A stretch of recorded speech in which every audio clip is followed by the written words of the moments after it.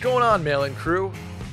Another episode of the Mail-In, live from Austin, Texas. I am your host, Brett Merriman. To my right, my co-host, my co-pilot, my partner in crime, Sally DeFries. What's up, Sal? Good morning, Brett. Good morning. How are you? I'm good. I had a really weird dream last night. Uh-oh. Hit me. Well, it's not that weird, but I was dreaming that we were recording and that I went off on this whole 45-minute spiel about unrequited love. Okay.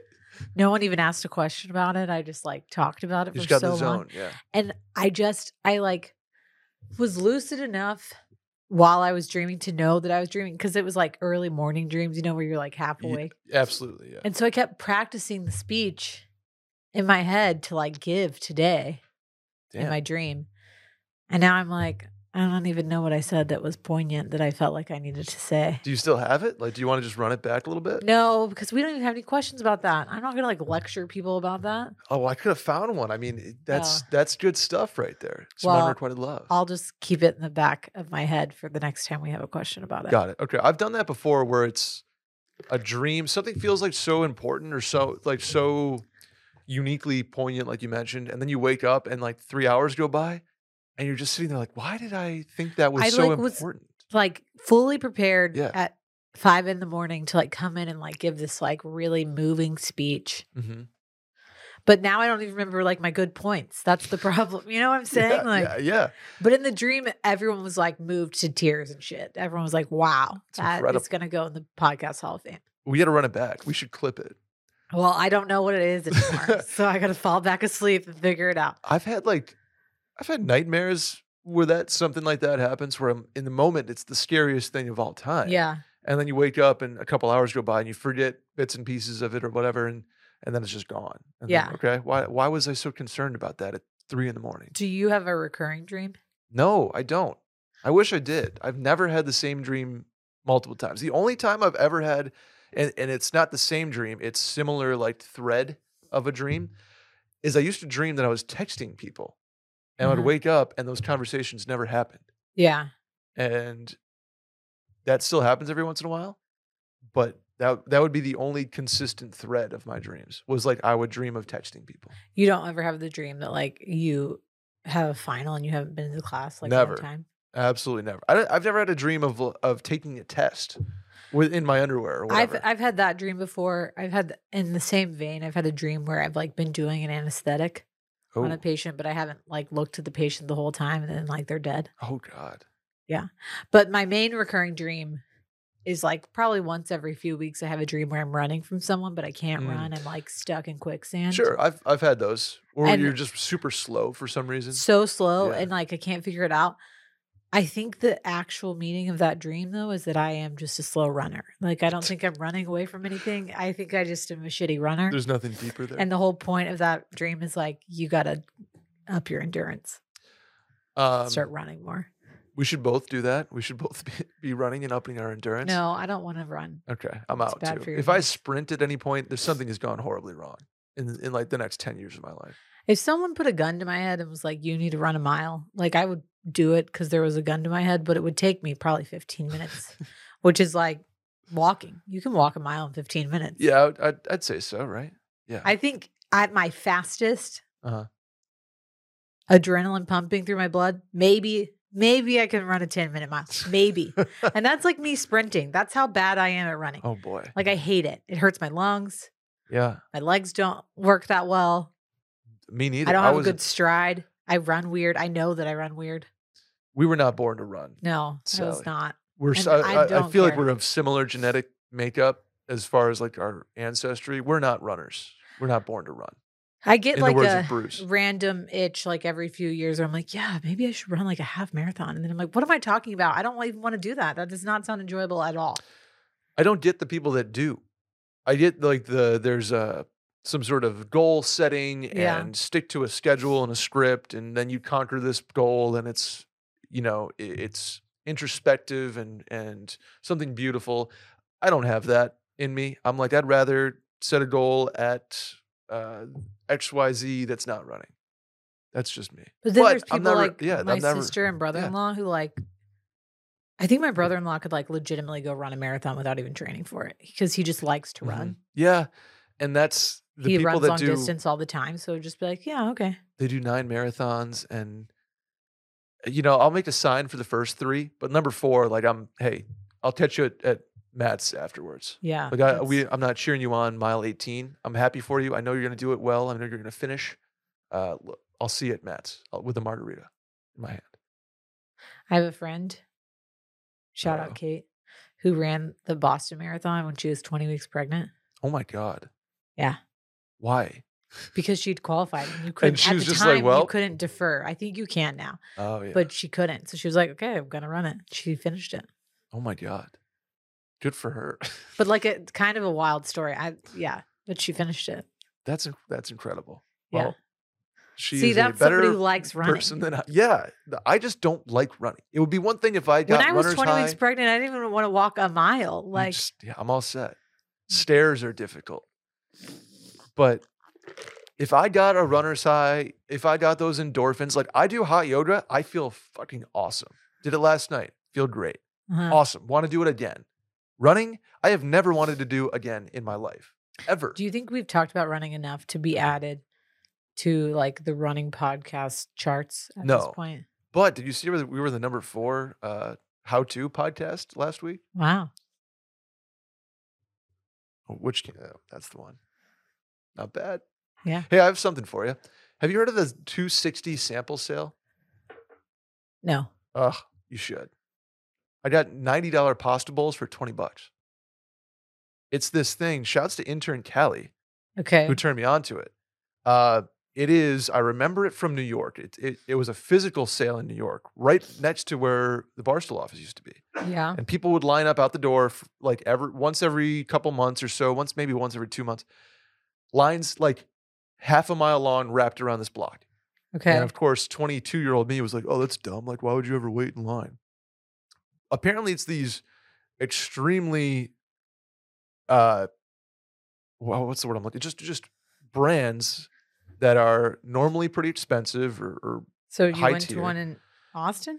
No, they do an online version of this thing. Now I'm afraid I'm exposing the secrets here. Yeah, you are. But like I got this. This is an Anya, Onia, Onaya.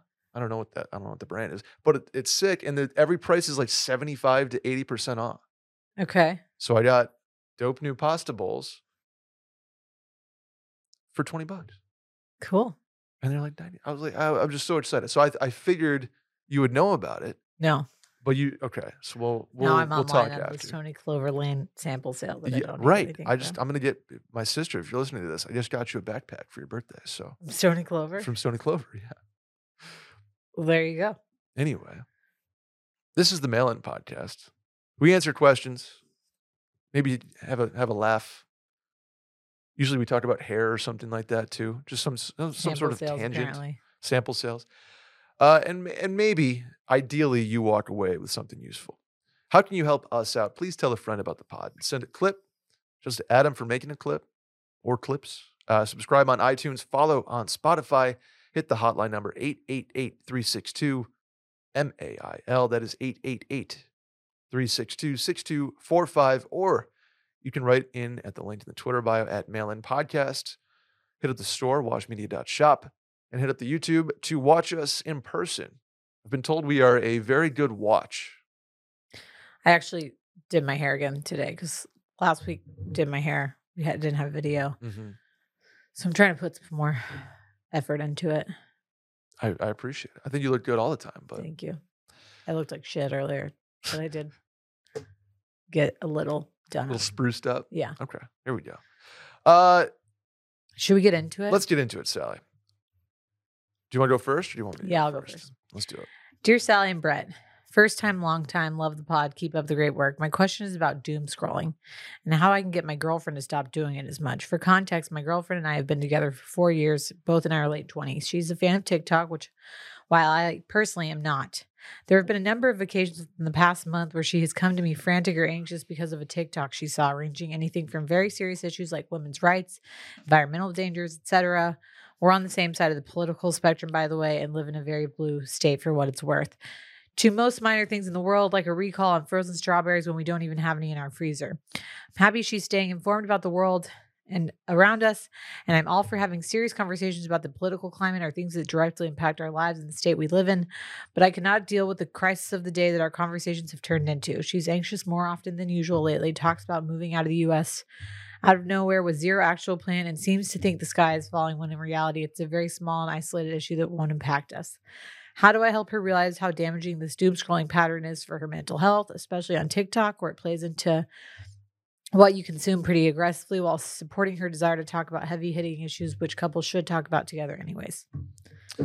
Interesting stuff here, because I find myself getting into a doom scrolling I'm a pattern. doom scroller. Yeah, absolutely. And I think the algorithms and media companies, and they all sort of reward the most engaged with content. That's sort of how an algorithm works and Right. those things. And TikTok does a great job of kind of locking in onto something that they see you watch for a long time. And it's like, oh, I'm going to watch this about something with the climate.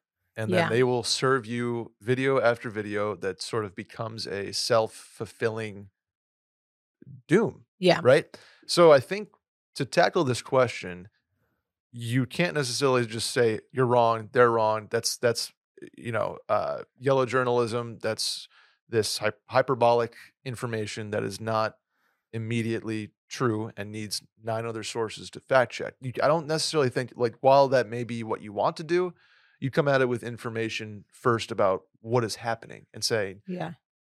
TikTok is preying on this idea you have, and you're doing it every day. And the more you consume and are seeking out something to be worried about, the more it's going to happen. And it's like, you kind of just have to explain the structure to her first. Yeah. And why this is happening, when it could very easily be the other way. And also the vocal minority aspect here. Yeah. Gets played up so much, and that's across the board, but especially on these apps that are serving you content in bite-sized pieces that are meant to hook you in one way or the other. And anxiety and fear are a really good way to do it. Yeah. I mean, I do not have TikTok for this purpose, honestly, because I know myself and I'm really prone to doom scrolling, not even doom scrolling, just mindlessly scrolling. So I purposely have never downloaded TikTok for that reason. I already have a problem with that on Instagram and Twitter, and I have had to, in the past, completely delete them off my phone so that I wouldn't be apt to do it. I think what's important is coming at it with facts and like reminding her things like that, but it's also, you're there to support her. So like, make sure that you also are being like, okay, I know that that's concerning. Why don't we get off our phones for a little bit? And if you want to watch the news, which is still very depressing, we can watch the news. But I think you kind of have to hit it from two angles. One, what Brett said, like, hey, let's remember what's happening and what the media is like meant to be, their whole thought process of feeding you this information to make you just go down further a rabbit hole, which, to be fair, the pandemic only we were already like set up to be like that. And then the pandemic made that 1,000 times overdrive worse because we were all at home thinking we were all scientists and experts and things like that on everything, not even just about COVID, but like in general, the entire world. It's really important for me and for Will to remind me to, like, exactly what you said. Not everything is true that you see. And we make fun of our parents for like being really prone to the fake news and seeing, like thinking the AI pictures are real and things like that. You really have to step back and have a critical eye for what you're consuming. And that it's hard when you're being served shit over and over again that are going viral and all these people are pushing at you. So remind her of that. But then also, I think just for me, like it's been happening with me, Will's like, hey, why don't you put your phone down? Let's like watch something mindless or take a walk or just like whatever you're doing, stop what you're doing and let's do something else. For me, that tends to work because I like get my mind out of the rabbit hole I've gone down. And then I don't have time to think about like all of the things that my existential dread, revolves around. Find what works for her. For me, it's been like reading has helped. Reading like fiction books has helped. But even like Will and I basically started enacting a rule that when we're together, we're like, put the phone down. And there are times, and I've said this before on this podcast, or at least with Will, where like sometimes I do just need to decompress by like staring at stupid shit on Instagram. Yeah. But like give yourself 20 minutes. So if like giving her a boundary of like, hey, we're going to start 20 minutes only. Give yourself a time limit. I think you can even still do that on your phone where you like set on your phone like how much time you can have before it like pops up. It's like, do you want to keep doing this? So give yourself a physical time limit and then do something that's going to take your mind off of it, whether it's watching MTV's The Challenge, I suggest, great show, or going for a walk or having any conversation that doesn't revolve around any of the myriad of things that TikTok, Instagram, Twitter, etc. are throwing at you. It's really easy to get caught up in this, though. And then it's really easy to become like an activist from your couch. I was just about to say, this girl feels like a helper. Like she is trying to solve the puzzle. She is trying to actively intervene. And the more she consumes, the better prepared she's going to be to do that in her mind. Well, and here's the issue. And this is something that I realized I was doing, is with everything that's going around us right now, whether it's women's rights, whether it's gun safety and gun laws or anything like that, it's really easy to like start reposting shit other people are posting, be like, yes, exactly. This is exactly how I feel. And then you're just like a voice lost in the sea of other voices of like virtue signaling. And I was like, probably a year and a half ago, was like, what am I doing? Because I'm not actually taking any steps. I'm just like posting shit. So then I was like, okay, if I actually care about this is another way you can like kind of steer your girlfriend to like picking one lane. It's like, okay, if you're going to be really, really stressed about something, take action by like calling a representative, volunteering for a group, volunteering your time or money or whatever. So part of the like my reasoning of like kind of taking a step back on that recently has been like, okay, if I'm not going to like spend my time and money supporting a cause that I feel is important to like post shit about, then I don't really have the say or like the leg to stand on to be posting shit. So I've been trying to be better about that of like, if I'm going to be supporting something, so tell her like, hey, okay, I know you're super stressed about the environment. Let's go volunteer. Let's go like clean up a park or like volunteer with Greenpeace or whatever it is that you want to do. And then use her anxiety for good. Because that's the other part. We sit there and we just get so anxious and like stressed, but then we don't do anything about it besides sitting in our house being anxious and stressed. Yeah.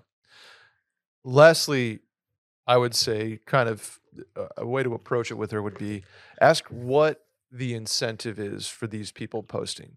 Right. So ask her, so what are they incentivized to provide this content, this sort of doomy content? The more reach they get, the more likes, retweets, TikTok views, etc., the more their profiles are raised, right? So there's like why are they doing what they're doing? They're trying to be bigger. They're trying to be a monetizable thing on TikTok, so they can like ask her why they're doing what they're doing.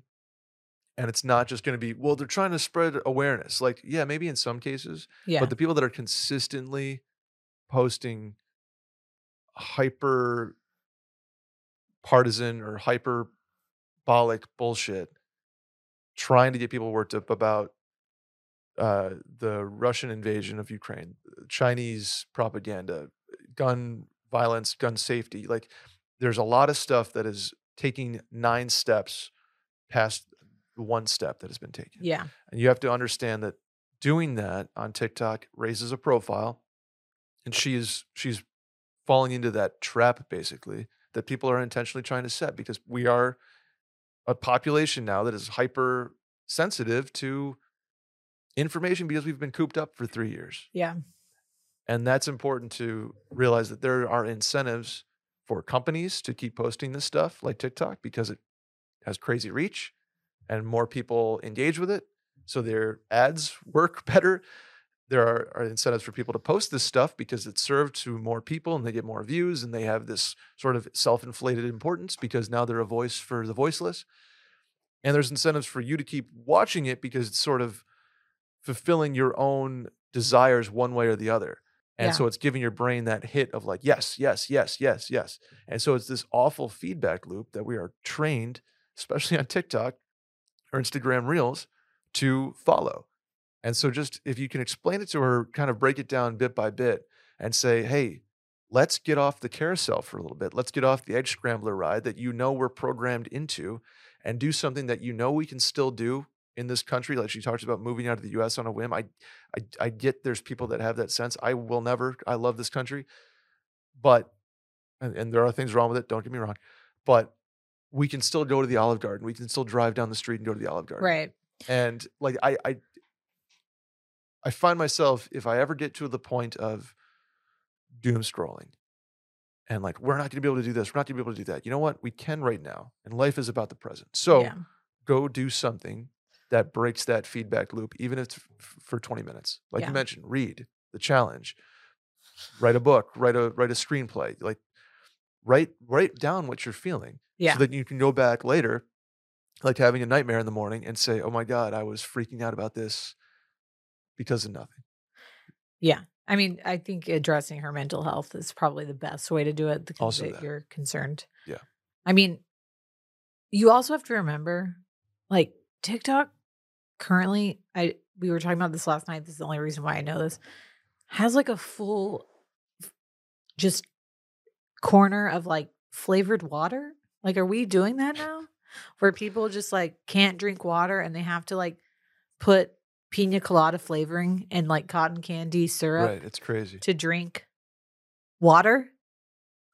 Sally, I know that's my shower thought. I cannot believe that this exists. And these people like, remember when people were like, oh, Crystal Light, get that water in by like drinking Crystal Light. You're like, really? You can't just drink like 16 ounces of water without flavoring? And now people are taking it so far. They're like just making. I know. Pina colada cotton candy water. Anyone? I'm so concerned about our country. That's my doom scrolling. I'm like, this part of the population boggles my mind. It does. Right. It's the idiocracy that I find. That's how I like. This is why I'm able to separate myself from the doom scrolls. Like, yes, I've like gone down a full rabbit hole about women's reproductive rights, but there also exists a corner where people are like making, I don't even know if they still do this. I know this was a big deal a few years ago because Will made a parody one, but like dudes singing country songs and like biting their lip and like winking at the camera. Oh, I know. I mean, that's a whole other part of the population. So like, do we really need to trust these two things that are on the same platform? I know.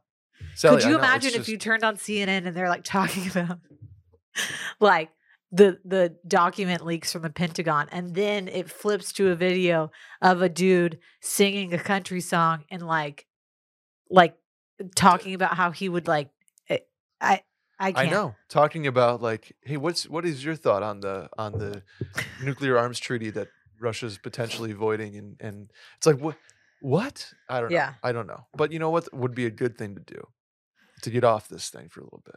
To like increase your health and like not drink flavored water. How about some Green Chef? Yeah. How about some Green Chef? How about some real food? How about some real food? Not processed real food. Not processed real food is what Green Chef does best, because they send you the ingredients to make your meal, not just a ready-to-go thing, which there are time and place for, but Green Chef allows you to be your own boss. They give you the tools, Sally. To be a chef. To be a chef. In honor of Earth Month, Green Chef is offering a collection of brand new, limited time only recipes made with sustainable organic proteins, produce, and eggs, plus ingredients with a low carbon footprint. How about that? Choose from 30 plus recipes weekly with the option to mix and match meals from different dietary preferences in the same box without changing your plan. Like, you can order vegan one day and keto the next. I know your husband Will is very into the Mediterranean diet. He's super into the Mediterranean diet. People were calling him Little Pesco. Okay. I did not know that.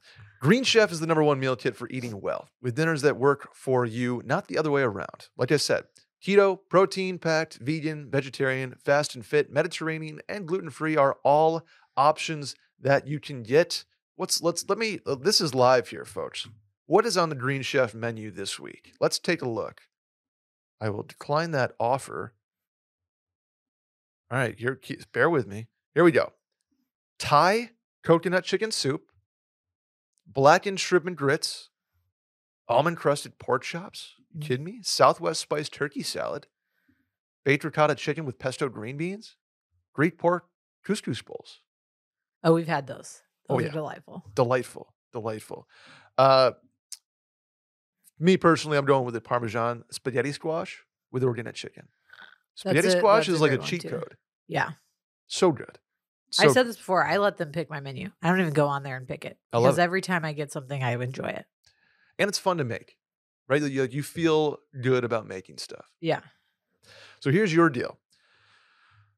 Go to greenchef.com/mail60 and use code mail60 to get 60% off plus free shipping. Again, greenchef.com/mail60 and use code mail60 to get 60% off plus free shipping.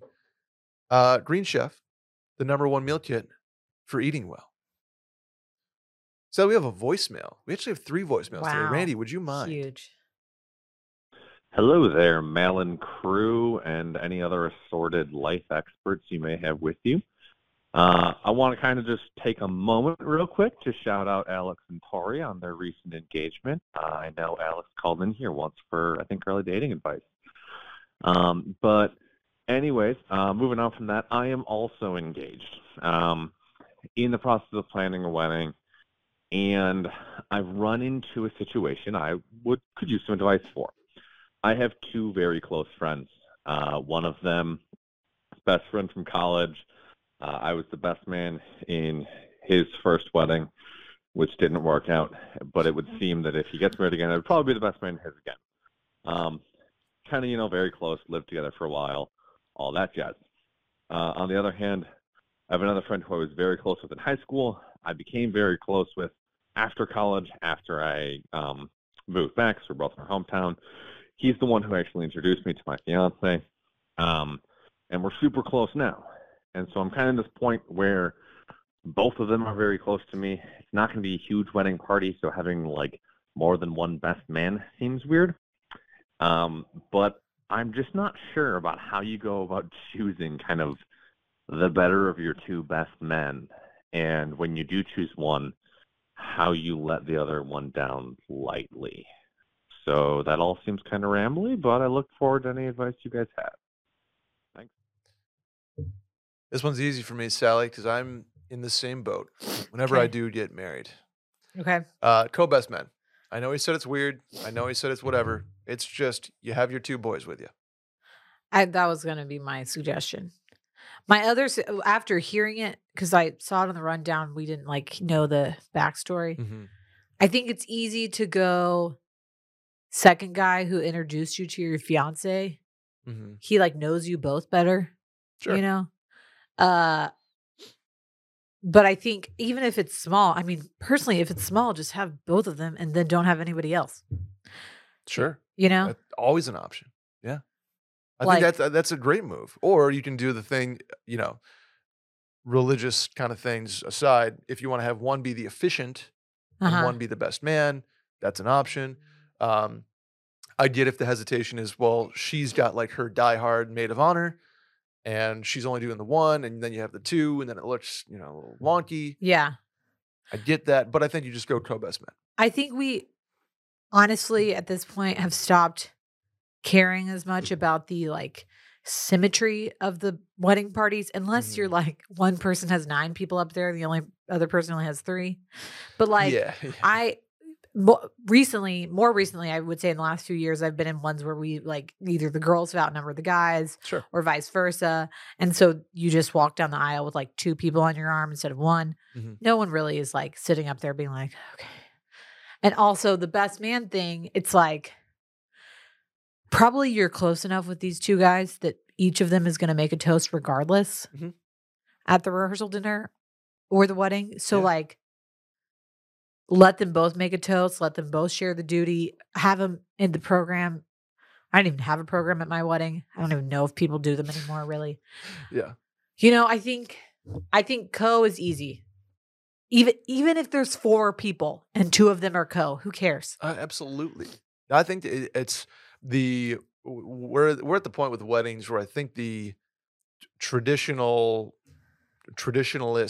like titles and arrangements are kind of not necessarily a thing of the past, but they're loose like guidelines at this point. You can kind of do it. You call your best man the sergeant at arms if you want to. Yeah. Just like, hey, you're the vice president of the wedding. Like, I think whatever fucking title you want. If you want each of them to have a different role, have the second guy who knows both of you officiate if you're not like getting married in a church, or you know, if you are doing something small, then don't want to have one at all and just have 4 dudes. Mm-hmm.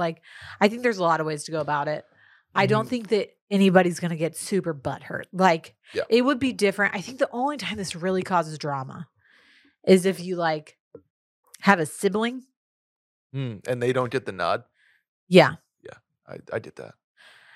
And I've also been a part though, where like the sibling is not that close in age or anything. And then it like makes more sense to have like your best friend growing up. I just think some of these things seem really dramatic to the person who's going to make the decision, but in reality, everyone else doesn't really care. Yeah, exactly. If you really don't want to cause drama, ask your dad to be your best man and then have the other 2 guys be groomsmen. Easy. Or like, I just think it makes sense. Obviously, all of our whole paradigms are like revolving around ourselves because we are inherently selfish people. But like, we are the main character in our own story. Exactly. So. And I think a lot, especially with weddings, people are like, oh, I'm so worried. Like, am I going to piss this person off?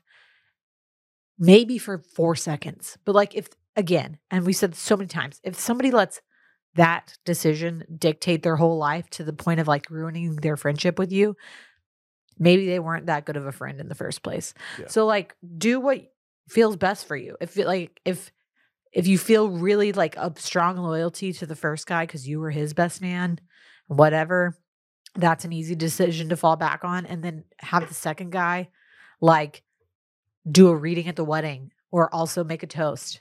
But neither of these guys would be like, oh, what the fuck? Like, agreed. You didn't ask me? Agreed. It's such an easy conundrum to solve because you can provide enough responsibility to make them both feel integral to the wedding. No problem. The only people who care about being in weddings and not being asked are like 22-year-olds who it's their first wedding and and they know they have this picture of and they like see it like it's the movies, and then they actually are in a wedding. They're like, oh, actually, like I would much rather not have the responsibility. I mean, people, you either whatever you do, you're not going to make a bad decision. Randy, you have 2 brothers, correct? Correct. Have you guys discussed the sibling best man situation? I don't think either of them will be my best man. They'll both be standing up in my wedding, but I mean, no. So it's easy. You like, and you don't feel a terrible guilt about that. No, because you're just like, hey, you guys will be there, best man, no worries, and see you at the bachelor party. Yeah, I think I was technically maid of honor at Lily's. Shouts. There's 4 sisters. But we like all kind of split it evenly. Honestly, like her best friend planned more of the bachelorette party than I did. Like, because I was in school and I was the one standing next to her, like physically the closest. But like that didn't mean shit. Besides, I like held her bouquet. Yeah, exactly. But like all of us made toasts. We all like were in all the pictures. There was no like special just me moment. And that's we are so getting away from the traditional wedding. Even if you have like a full-blown traditional wedding in a church with all the stuff, with the full sit-down dinner, people have gotten so far away from that you can make the rules however you want. Make the rules. It's your wedding. Call your groomsman the vice chairman. I mean, you can make make your other friend who introduced you to your fiance be her man of honor if you want. I mean, like, who gives a shit at this point? I'll tell you, you mentioned that your best friend did more of the planning on stuff, or Lily's, but whoever it might have been. Like, to my co-best men out there, if you're listening, don't worry about the bachelor party planning. Like, we'll get that taken care of outside of y'all. They're not the best planners. Yeah, I've planned. One of my really good friends, me and another friend planned her whole bachelorette party in Cabo because her maids of honor were her cousins who were younger. Yeah, and neither of them could even go to the bachelorette party. So we were like, okay, cool, we'll handle it. Yeah, no one cares. No, nobody cares.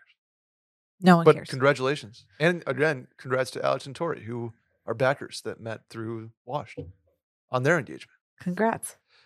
How about the next one, Randy? Caught Randy off. What's up, guys? I live on the second floor of a 3-story building in Orange County, California, and the guys below us, man and woman living there, presumably, are just fucking awful. Constant screaming matches between like 3 a.m. and 6 a.m. I usually hear it when I come back from the gym at about 6 in the morning, but some mornings, like this morning, it woke me up at 3:20 a.m. Like, I know this dude is a country club chef. I'm a country club chef. I'm not a chef for you. Like, I kind of want to call the fucking police or call the leasing department or something and make a complaint. But also, it's like, abusive situation, ? Please advise. This guy's a great storytelling ability. Okay. I'm a country club chef. I'm not your chef. Yeah, when does the line cross annoyance to concerned neighbor? Okay, I think the courteous thing to do is to approach them first. Yes. Like, either knock on the door or leave a note. This is in the vein of like, hey, we live above you. We hear a lot of your fights. We can hear a lot because the walls are thin, whatever. If you wouldn't mind, like, trying to just be cognizant after hours. Yeah. You know, just let them know. Because if it comes out of nowhere, they're like, what the fuck? I know that Dylan had this issue with a neighbor who lived maybe below him or above him. I can't remember. He was above him, right? And she would complain, like, when Dylan would, like, sweep. Yeah. But at the same time, you're like, it's really smarmy to just straight up tell the leasing agent without giving the other person a heads up first. Agreed. So I think you give them a heads up, like, hey, it's really loud. Maybe vice versa. Maybe you hear us. If we can, like, try to keep it down after 9 p.m. Do you allude to the argumentative nature at all? Or is it just kind of a noise thing at that point? We can hear some of your conversations and arguments. So sort of like a, not necessarily passive aggressive, but like a, hey, we can hear the conversations to the point of, like, just like making sure you're all good? Or is it just kind of like a, hey, we can hear a lot? I think you just say, hey, we can hear a lot. Yeah. We would appreciate it, blah, blah. You give them a heads up. Mm-hmm. Maybe they get really defensive. Maybe they're like, oh, wow, okay, sorry. But that's step one. Step two is, I think you go to the apartment next and we're like, hey, these people are really loud. We've already approached them. Still continuing, Like, is there anything y'all can do? Mm-hmm. But you give them the opportunity to right the wrong first. Yep. Step three, I think, is you really let the apartment handle it until it's like becomes out of control. I was going to say, unless you hear like actual assault happening. Then correct. Step one is approach them, unless, with the caveat, big asterisk here, you hear like worrisome things, like bang, abuse happening, right? Physical or emotional or like verbal, and then you go ahead and call the police. Because if you're hearing like fights and bickering, you're like, okay, whatever. But like, if you're hearing like screaming matches that you're like concerned for the well-being of one of the people in the house, that's absolutely do not pass go, whatever. Straight to collect. Yeah. Yes. You literally call the cops right then because you're concerned about the welfare of them. Yeah. But if it's more like, God, they just won't shut the fuck up about like arguing about who's cooking dinner or like whose turn it is to do the dishes or whatever. That's like normal domestic arguments where people are like, oh, like bickering, you know? Yeah, exactly. But domestic violence is a whole different situation. You go straight to the cops. Correct. So I don't have anything else to add. It's a perfect 3-step program. Yeah. With the caveat. Yeah. I don't have any segue to Nutrafol, but we're going to talk about them. Maybe they would be less bickery if they had like a full hair, skin, and nails. Maybe. So they should try Nutrafol. 80 million men and women in the U.S. experience thinning hair, myself included. Yet, it's still not openly talked about. We're changing the stigma here. Yeah. I'm talking about it. I've talked about it. Right now. I'm talking about it. I lost a ton of hair after I gave birth. Yeah. Well, guess who can help? Yeah, Nutrafol. Millions of Americans experience thinning hair, and it's more common and actually just kind of normal. Not openly talked about, so going through it can feel lonely and frustrating, so it's time to change the conversation. Nutrafol is the #1 dermatologist-recommended hair growth supplement, clinically shown to improve your hair growth, thickness, and visible scalp coverage for men and women. Sally, did you know there are multiple causes of thinning hair? Yes. Well, Nutrafol is the hair growth supplement that goes beyond genetics to target stress, hormones, nutrition, metabolism, aging, and lifestyle factors that may be impacting your hair. Stress was a big one for me. I started thinning when I was anxiety-riddled in my early 20s. Got on some Nutrafol, we're good to go. Thinning hair is different for men and women, like I said. So Nutrafol has multiple unique formulas for men and women to provide exactly what they need based on their biology and age. And every formula is physician formulated using natural medicine-grade ingredients for reliable results without compromises. In clinical studies, 72% of men saw more scalp coverage and 86% of women saw improved hair growth after 6 months. And Nutrafol is trusted and recommended by more than 3,000 top doctors. Sal, you've had personal experience with Nutrafol, right? Yes, I have. So, like I said, I lost a bunch of hair postpartum, about 8 months out. And unfortunately, there isn't a ton you can do to avoid the hair loss. Sure. Because it all has to do with like your estrogen and things like that. But giving yourself the best opportunity to build back good hair and like balance your hormones and your nutrients and things like that helped me have good hair growth when I was growing hair back. So that I wouldn't have like, it kickstarted it, made it, I felt like, at least for me, I noticed a difference in like the thickness of my hair after taking it. And that my hair growth was quicker than it normally would be. Mm-hmm. Also, it like helped my nails, which was like a lovely side effect. There you go.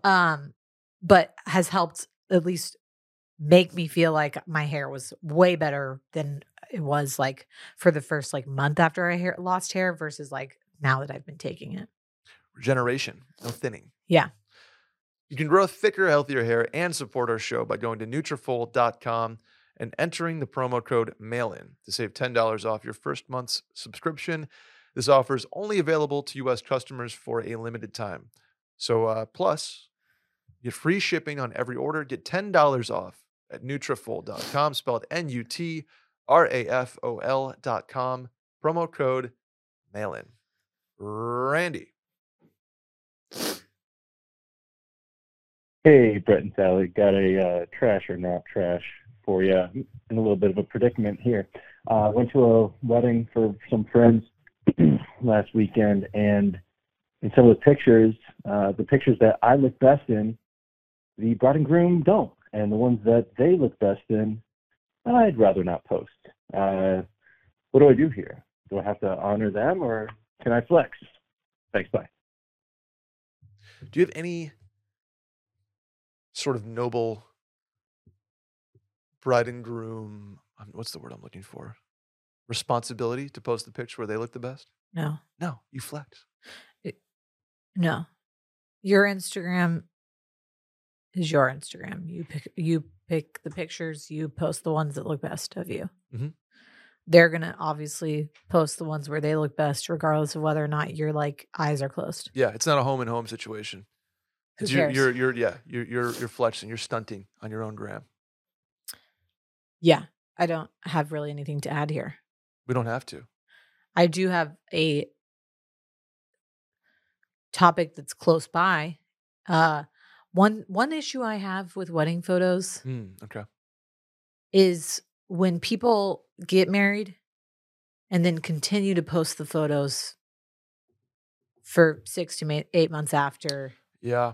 Like their wedding was the only event of the season and nothing else is going on in their lives. I get that. I know where people are coming from. They're obviously very expensive. A lot went into them. Somebody paid for them. There's a lot that it's rarely are we doing the whole Facebook album now where Aunt Carol can get like the whole, the entirety of your wedding in one thing. We're posting the Instagram, which is very distilled. So I get where they're coming from.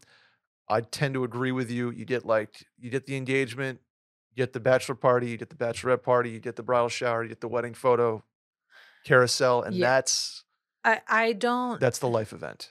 I will mute you if you are using people's birthdays, Mother's Day, Father's Day,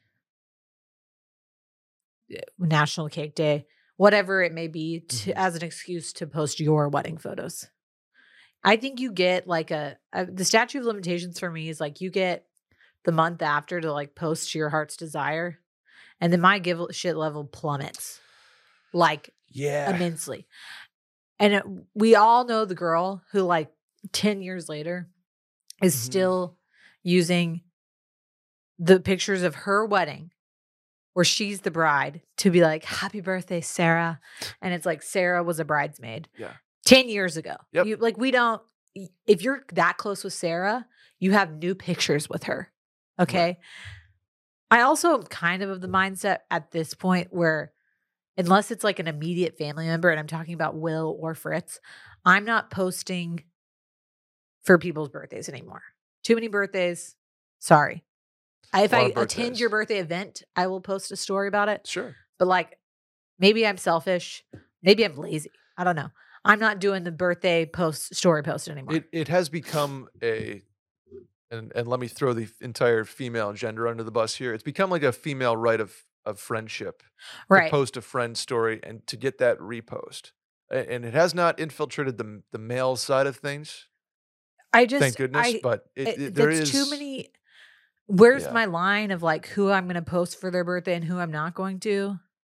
Right. It's like, is it the MySpace top 8? Is it the MySpace top 12? I'm going to be serious with you. I have trouble remembering people's birthdays because we're not on Facebook anymore, and you don't get alerted to people's birthdays. If I send you a birthday text, congrats. Like my brain, my puny ass brain remembered what date it was that day and that it was your birthday. That's like 2 big steps for me.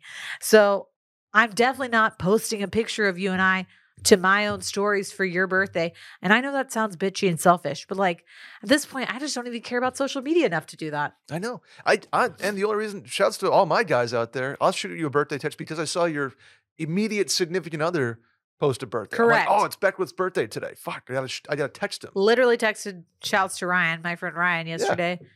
Because his wife Haley, shouts to Haley, posted his birthday. And I knew it was like sometime in this vicinity I don't of have April. The birthday Rolodex, but I was like, oh, okay. It's today. And let me shoot a text. Let me add to that. I'm not necessarily expecting 19 birthday texts or stories either. Like I get that we're past the Facebook era of like writing happy birthday on the wall. Although shouts to like the 40 people that still do every year. I really appreciate that. That is the only notifications on my Facebook timeline is like 2022, 2021. Happy birthday, Brad. Happy birthday. I'm like, you know what? Thank you guys for continuing. But I don't need I get that we're all like somewhere in this vicinity. It's your birthday. Oh, happy birthday. Like you don't need to. We don't need to go there with it anymore. I texted a friend last year, like a day late on her birthday. And I was like, oh my gosh, I'm so sorry. Day got away from me. And she's like, Sally, we're 33. Yeah. I don't expect you to remember my birthday anymore. Yeah. We got stuff going. We're adults. Mm-hmm. We're not 8-year-olds. If I'm like around you or like you're one of my like best friends, I'm like probably going to call you. Yeah. But like I was like, thank God. Cause like, honestly, do I give a shit who texts me for my birthday? Besides like my own family? Not really. No, but I do like celebrating birthdays still. Oh, I love celebrating. I love to go to a birthday dinner. Love Absolutely to go to a birthday dinner. Love to go to a birthday party. Yeah. I think I'm going to do one this year. Have a birthday party. I think I'm going to. Like I haven't had a birthday party in I don't know how long. We have our Austin girls like group. basically the only time we get together is for everybody's birthday. So we like have like a dinner like every 2 months, which just also shows how bad we are about hanging out together. But we have like people are having babies and like, so we basically decided that the May, June, July birthdays are going to have one big event. One big and we're going to do a backyard hibachi situation for the summer birthdays. Backyard hibachi fucking slaps. Because I was like, we don't even have like, literally I have 2 friends who are like due with babies like in May. So we're like, well, we can't have it like then for your birthday because you're going to be like having a baby or like just had a baby. So we're going to birthday from the maternity ward. What's up? Yeah, we're going to push it a month and we're going to have a big. They're going to push it in May too. Yeah. You know what I'm saying? Yeah. We'll push it in May, but then push it to June. Push party. Those are things, right? Or push presents. Yeah. Very different things. Yeah. Push party. Happy push party. We're at the maternity ward with you with a glass of champagne. Yeah. Yeah. Please stop using your wedding photos to commemorate other people. Agreed. If you want to be shameless and post a picture of your wedding, like, I don't care. But like, stop literally using an excuse for everything. Like, oh, like, it's Brett's birthday. I'm going to like post a picture of where Brett's like very much in the background, but I look awesome. I'm like out of focus. Yeah. They're like, happy birthday, Brett. Like, here's a picture of me and my husband. And you're like over there eating a hot dog. Like, no. Oh, I would love a hot dog wedding. Like have a little like a Coney Island stand. Yeah. It's a good. Also 29 this year, Sally. Getting up there. Wow. Huge. Big 29. Lastly, resist the temptation on the wedding photos front to post the drafts. You know, when you get the sneak peek and those go up immediately because you're like, oh, fuck, I got my wedding photos. They still have editing to do. They still need to be refocused and mastered. And that's when you get the multiple album posts. And it's like, okay, the drafts very much have a watermark in the corner. You're not posting the best. You're getting the sneak peek. Let's hold off on the drafts. Maybe send those to Aunt Karen or Uncle Jim. Go for it. But save the best for the post. Yeah. Maybe I'm a cynical bitch. I just don't care anymore. Like when people are like, hey, got some wedding photos back. Anymore. Like, don't post anything yet though. And I'm like, don't send it to me. And also, what makes you think that I was going to post something about your wedding? No offense. If I was going to post about it, I would have already posted the day of. # eat, drink, and be merryman. Yeah. Weekend 2020. Married merrymans. With a little champagne toast thing. Yeah. Oh God. Are we mean? Are we mean? No, I think everyone on here knows that like I have like passed my wedding prime. And I just am too cynical about it. Sounds washed. I am. I think I have like we have a few weddings in front of us. And now, but like most of my friends are married and like none of them I get super worked up about at this point. Yeah, I know. I get it. I'm so happy to go to weddings. I love weddings. Going to weddings. Fucking love weddings. I am over the shit that surrounds them that our society has made it. That's fair. Man. But can't wait to answer another question about someone's bachelorette party right now. Let's do it. Do I have to attend somebody's bachelorette party? Who intended mine? For some backstory, I got married last year and had my bachelorette party in Vegas. My best friend of almost 20 years flew in from New York. Fast forward, her bachelorette party is this year in New York City, and I currently live in Portland, Oregon. So it's a pretty long haul for a long weekend. I just bought a house and closed about a month before her batch, so funds are pretty tight. I'm also going to Vegas the weekend after her batch, which was planned way before her party was. Her wedding is a month later in New York City. I obviously feel really bad because we've been friends since literally the first grade. We're almost 30. Is it a total dick move if I don't go? I had someone cancel on me the week before my bachelorette, so I know the feeling of someone backing out, and it sucked. Yeah. Where do you're looking at me like you're about to murder me. No, you got to go. Oh, I thought you were going to say you can bail. No, I think you have to go. I know that people think that I'm like, fuck it, skip. Yeah. But like, I'm sorry. We have made this transaction. Yeah. Yeah. First of all, it sounds like you already said yes and now are feeling like you might back out. If you already said yes, barring like a literal family emergency or like right, your ill. Like, I think that it is shitty to back out.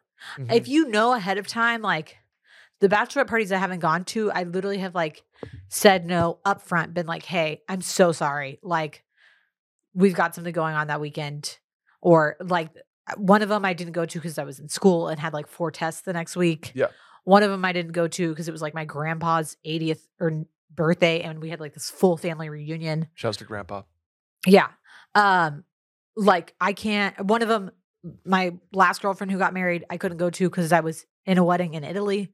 So like, good excuse. Already had that planned. So when the thing came out, like, what weekends are you available? Not available this weekend. You make it known up front. That's not an option for me. Yeah. Or when it's getting planned, hey, it's really not in the budget for me.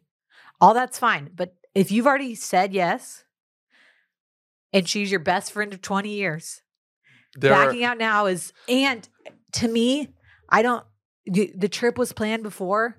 Okay.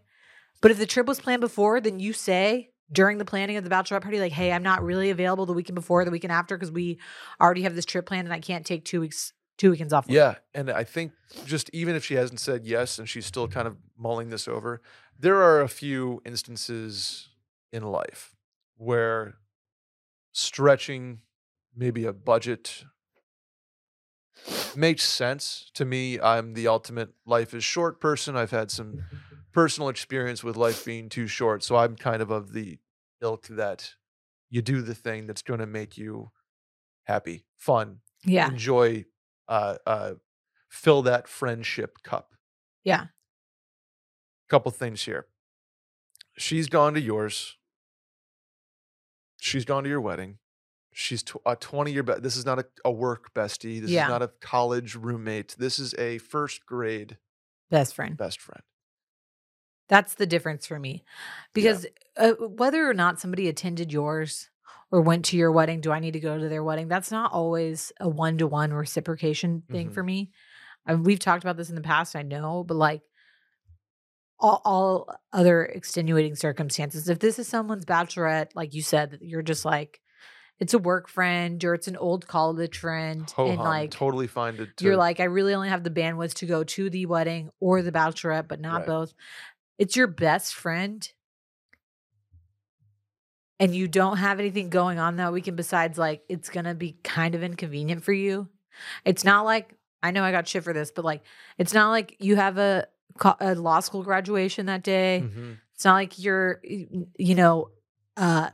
your niece's baptism and you're the godmother. It's like, oh, this is going to be kind of inconvenient and I don't want to spend money. A purely financial hindrance, and you haven't lost your job. You haven't, there's nothing dire. I get that you've bought a house and they're like stretching money is inconvenient. But money's money and money will come back. Here's why I think you have to go. Because to the friend, if you say, hey, and even if you're in the planning stages right now and you're kind of thinking like, hey, I'm going to tell her no, I haven't said yes yet. To the friend going, hey, I can't swing it. And then you go to Vegas the next weekend. That it's like, oh, okay. So you could go to Vegas, but you couldn't. You couldn't swing mine. Right. That is a all-time bad luck. I think that's a bad look. I mean, again, is Vegas, you're going for someone's wedding? Like that's a non-miss, like can't miss this, whatever. But if you don't have like a great excuse of like, this is like, was already planned in advance, we cannot miss it, blah, blah, blah. So sorry. It's the weekend before. But I think if it's like, we're just going to Vegas for fun, then if you're planning between the two, it just doesn't look good. Mm-hmm. It doesn't look good to turn down somebody's bachelorette party and then for money reasons or for time constraints and then go on a totally different trip a week apart. Mm-hmm. That just tells the other person like, unless you're like, again, if the trip is Italy or Hawaii or whatever, and you're like, we have had this booked for a year. We can't cancel it. It's like a full-blown thing, but it's Vegas. Like you can go to Vegas a different weekend. Agreed. If it isn't Italy though. Or like a different, like Mexico. Kind of a good opportunity to use Babbel, in my opinion. Yeah. Babbel is a software that helps you learn second language. For most of us, learning a second language in high school or college was not exactly a high point in our academic careers. 4 years of French, and now I'm a point and shoot Frenchman. Bleu. Blanc. It's not good. You need to get rouge. on Babbel. That's not. I guess that was close. I'm pointing out colors and just that's all I got. 1, 2, 3, 4, 5, 6, 7, 8, 9, 10. That's about all I got. Anyway, thanks to Babbel, the language learning app that sold more than 10 million subscriptions, there's an addictively fun and easy way to learn a new language. Whether you'll be traveling around abroad, connecting in a deeper way with family, or you might just have some free time, Babbel teaches bite-sized language lessons that you'll actually use in the real world. Babbel's 15-minute lessons make the perfect way to learn a new language on the go. Plus, their expertly crafted lessons are built around real life. You learn how to have practical conversations about travel, relationships, businesses, and more. Other language learning apps use AI for the lessons plans, but Babbel lessons were created by over 100 language experts, and there are more than 14 languages to choose from, including Spanish, French, Italian, and German. So many ways to learn with Babbel. In addition to lessons, you can access podcasts, games, videos, stories, and even live classes. Plus, it comes with a 20-day money-back guarantee. Start your new language learning journey today with Babbel. Right now, get up to 55% off your subscription when you go to babbel.com/mail. Again, that's Babbel, BABBEL.com/mail for up to 55% off your subscription. Babbel is language for life. Last one, Sal? Yeah, you want me to read it? Sure. Listening to the most recent mail-in and the question about leftovers got me thinking, what's your power rankings of leftover foods that are just as good the second time around? Mm-hmm. Number 1, Thanksgiving mac and cheese. Okay, so you know the trick with rewarming mac and cheese, right? A little olive oil? No, a little milk. You put it in a pan and then you put, because the issue with pasta, any pasta that you're like eating the next day, is that the pasta noodle itself absorbs all the sauce. So you need to add moisture to like give it that oomph back. So it's not just like a brick of pasta. Of course. So mac and cheese, especially, you can add some milk while it's like in the pan to like make it the sauce like creamy again. Interesting. Okay. I am of the like down to eat cold leftovers. Pizza, pasta, mac and cheese, etc. I can go in raw and cold, like no problem. Now there's the camp that's like get the pan out, get the oven going, heat it back up, do that. And I've had that, like especially with pizza. You get the pan out, you put it back on the pan, put it on the stove. It turns out fantastic. You know what actually is the best for reheating pizza? What's that? An air fryer. Oh. We get a little crispy on the bottom, cheese melty on the top. Okay. I eat cold pizza. I don't have a problem with cold pizza. I enjoy a good slice of cold pizza. Yeah. I eat I have to rewarm mac and cheese, I think. Too congealed for me. Don't disagree. I do that as well. For me though, it's more a microwave situation. Yeah. Where like I'm getting the lava hot outer crust and I want the cold center, like the cold dead center. So number 1 for you is speed, mostly. No, but I'm talking about your number 1 best leftovers. Oh, it's pizza. Well, Thanksgiving mac and cheese specifically because it's my dad's recipe. Which is my favorite bite of food of all time. Yeah, that's number 1, but it's a number 1 that is rarely used. Right, which I think puts it on a pedestal. I think Thanksgiving leftovers. I wasn't even thinking about that, and then when you said it, I was like, "That's a quality one." Because honestly, I love a Thanksgiving leftovers the next day. Like I make it like a smattering like bowl situation. Okay, you go with Thanksgiving bowl. Yeah. So number 1 tip for Thanksgiving leftovers is either make a shit ton of extra gravy, or if you're lazy like me and you have like a good grocery store that has like pre-made gravy, like do yourself a favor and just buy some. Like I go to Central Market, buy gravy, and it's like in our fridge. No one's touching it. That's for leftovers specifically. You're planning a meal for after the meal. Right. And then when we like go have Thanksgiving at my parents' house, I don't even like, because we always run out of gravy. There's like a bajillion of us. So we're like, we get like the turkey and the dressing. And then my mom makes this like, I would say it's like a cauliflower broccoli au gratin situation, but it's kind of its own like dish situation. I think I've heard about this before. I've talked about it at length, but it's like, that is so good left over. Mm-hmm. Then like the mashed potatoes. And so I like pile all that in to a bowl, warm it up in the microwave again, speed, and then just drizzle that shit with gravy like all around, and then just eat it like in like one big like power bowl mash situation. I like that. I also have started making really delightful leftover Thanksgiving sandwiches. That's where I was going with the Thanksgiving stuff. If it's not the mac and cheese, I'm throwing that turkey. I'm gonna bust a bitch and put it on a sandwich. You got the sourdough bread. Yep. You do the turkey. You get like a layer of cranberry sauce. You put this on after the toasting, though, by the way. You got to do the cranberry after. You get cheese, mashed potatoes, maybe a little dressing. And then you toast that up. Like I'd toast up open face on it in an oven. Oh, put it together, put some cranberry sauce in there. And then you use the gravy as like an au jus dipping situation. Yep. You got my mouth watering over here, Sally. That's a great move. Yeah. That's number one for me. Cause you only do it like once a year. Maybe you get some Christmas dinner leftovers. Sure. If you do a traditional Christmas dinner with like a turkey and stuff. I know sometimes we do that for Christmas dinner, and sometimes we do like a full on like we do like roast. A hot roast. Yeah. So it just totally depends on like what we made. My second power ranking, I think, is going to be chili and or things into like sauce chili nature. So a soup, perhaps. Chili specifically, because I think chili gets better as it like has time to absorb the flavors. I mean, that's why you're supposed to simmer chili forever. But like, I think chili the next day is good. Things like Indian food or Thai food with like stuff that's sitting in sauce, like a chicken tikka, something like that. Yeah, that has a chance to sort of marinade. Exactly. Is going to be better the next day, even if you mic it and throw it on top of some rice. Did you call it nuking it back in the day?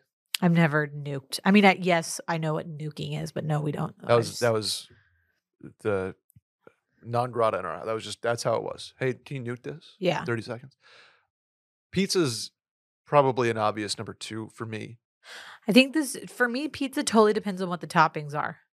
Okay. Fair. Because like Pine House has a pizza that I love that's like basically like a supreme situation that almost the next day, cold, is like the crust has fallen apart under the weight of the toppings. And then it's like a goopy situation. That can but like happen. If I just get like a solid piece like pepperoni jalapeno, that is always top notch. The more toppings you have, and generally the more, like if you're getting arugula, perhaps, or something kind of an out there situation, that's not going to be as good as a straight up classic slice of pep. Yeah. Via does a great job with leftovers. Actually, really any pizza place. Home slice. Really. See, I would argue that Detroit style pizza is harder to have leftover because of the way that the crust is. Yeah, it gets tougher for sure. Yeah. Especially when you do it cold. Yeah. That is a like must warm up for me, I feel like. Get it. I get it. Sometimes I get home just like down the hatch. I don't want to wait. I'm trying to think. The only thing I really stay away from is like a seafood. I'm not rocking the next day. Seafood and any sort of salad is an absolute no. Yeah. With the caveat of if you have a salad that is made with like cabbage or kale, honestly, that might even be better the next day with dressing on it, because the dressing gets into the pores. So like an Asian chicken salad or something. Okay. Like that, like, you know, that the lettuce is like thick enough to like hold on to that and almost gets better because it's like a little softer, but not like when you're eating a next day Caesar or something and like the lettuce is just like wilty wet. And kind of like, it kind of past its prime. Gross. I don't really do, I'll do chicken, no problem, but I'm not really rocking with like a steak the next day. Okay, here's what you do for leftover steak, especially if you take home steak from a nice steak restaurant, which like probably doesn't happen a lot for you, but like when Will and I go get steak or something, like I'm not always like pounding the whole thing. So if you have a nice piece of steak, even if it's like medium nice, okay, especially this also depends on how it was cooked. Okay. It needs to be medium rare or rare. Okay. I'm like a medium rare girl. Really, I should be like a medium girl because like sometimes medium rare is too rare for me. But the next day you put it in the fridge, okay? The next day you thinly slice it, like thin. Okay. Drizzle it with some either good olive oil or if you have a little truffle oil, and I'm saying little bit. Sure. And Can't then, over truffle. And then you put Maldon salt on, like flaky salt. Okay. And you just eat that shit cold. Boom. So little good. Tartars almost. Yeah. Interesting. I will have to try it. Yeah. Thinly because sliced. Like you're not heating up a steak.